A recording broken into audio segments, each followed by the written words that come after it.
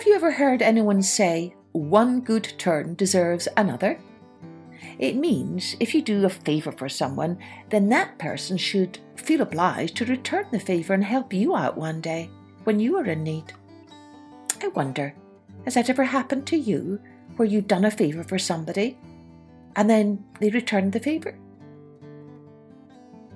Hello everyone, I'm Kathleen Pelly. Welcome to Journey with Story. Today's story is a very old fable written by Aesop, and it's all about a lion who does a good turn for a little mouse and laughs at the notion that such a tiny creature could ever return the favour for him, the king of the jungle. Let's take a journey with Lion and Mouse. It was a hot day, and Lion was sleeping under a rock. He was a big lion, splendid and noble. After all, he was king of all animals. Now, it so happened that one day Mouse lost her way, and as she ran all in a dither, she stumbled over Lion's nose and woke him. Instantly, Lion put out a paw and gripped Mouse fast to the ground.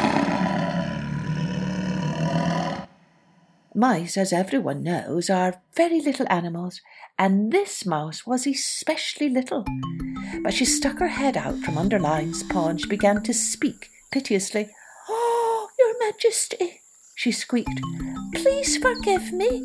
I didn't mean to trip over Your Majesty's nose and wake Your Majesty. Truly I didn't. Of course, Your Majesty could squash me dead with one squash. But would it be worth it for such a noble and dignified animal as a lion to squash such a miserable little creature as a mouse?" "Stop squeaking," ordered Lion. "Tell me why I should be merciful to such an insignificant creature as you." "Well," said Mouse, "it was a noble act for a king to be merciful. It shows how noble he is. Besides, Your Majesty, perhaps one day, even a miserable little creature like me might be able to do Your Majesty a good turn. Who knows?"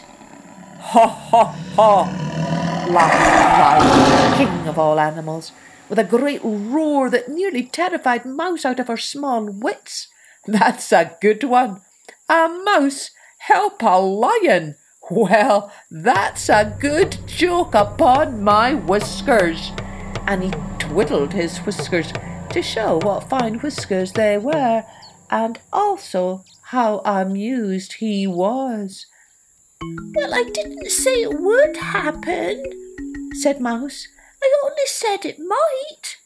And she twiddled her whiskers just to show that she too had whiskers, even though they were such little whiskers. "Very well," said Lion. "Off you go, and leave me to my sleep, and in the future mind where you're going." "Oh, I will, Your Majesty," said Mouse. "Thank you so very much for sparing my life." But Lion only snored. He was asleep again. Well, a long time afterward, Lion was roaming through the jungle, not looking where he was going, because he was king of all animals and had become just a bit careless, and he fell right into a trap that some hunters had set for him. It was a deep pit covered with a net, covered over with leaves. Into the pit fell Lion, with the net all around him, so that he got tangled up in it and he could not free himself. So he let out a great roar, and the whole jungle shook with his roaring, and every creature in the jungle stopped what he was doing and trembled with fear. Not far off, the little mouse put down a cornstalk she was nibbling, and she said to herself, "Now, where have I heard that noise before? Why, of course it's King Lion, and it sounds as if he's in trouble." So, in less than 1 minute, she had run to the place where Lion was caught in the net, and she began to gnaw through the strings of the net. Soon she had made a hole large enough for Lion to get through. So he was able to escape, and he wasn't caught by the hunters after all. But I am sorry to say that he did not thank Mouse quite so graciously as he ought to have done. But Mouse did not mind. She scampered away to look for the cornstalk she had put down when she heard King Lion's roar.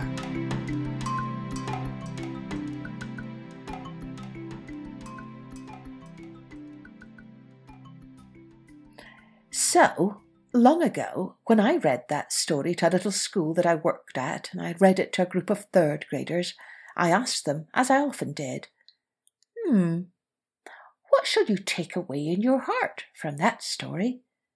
And a little girl, a very tiny little girl, knelt up in her chair, and she proclaimed in a very loud voice, "Small people can do great things." Isn't that lovely? Maybe you can take that idea away in your heart after listening to this story. Small people can indeed do great things. Cheerio then. Join me next time for Journey with Story.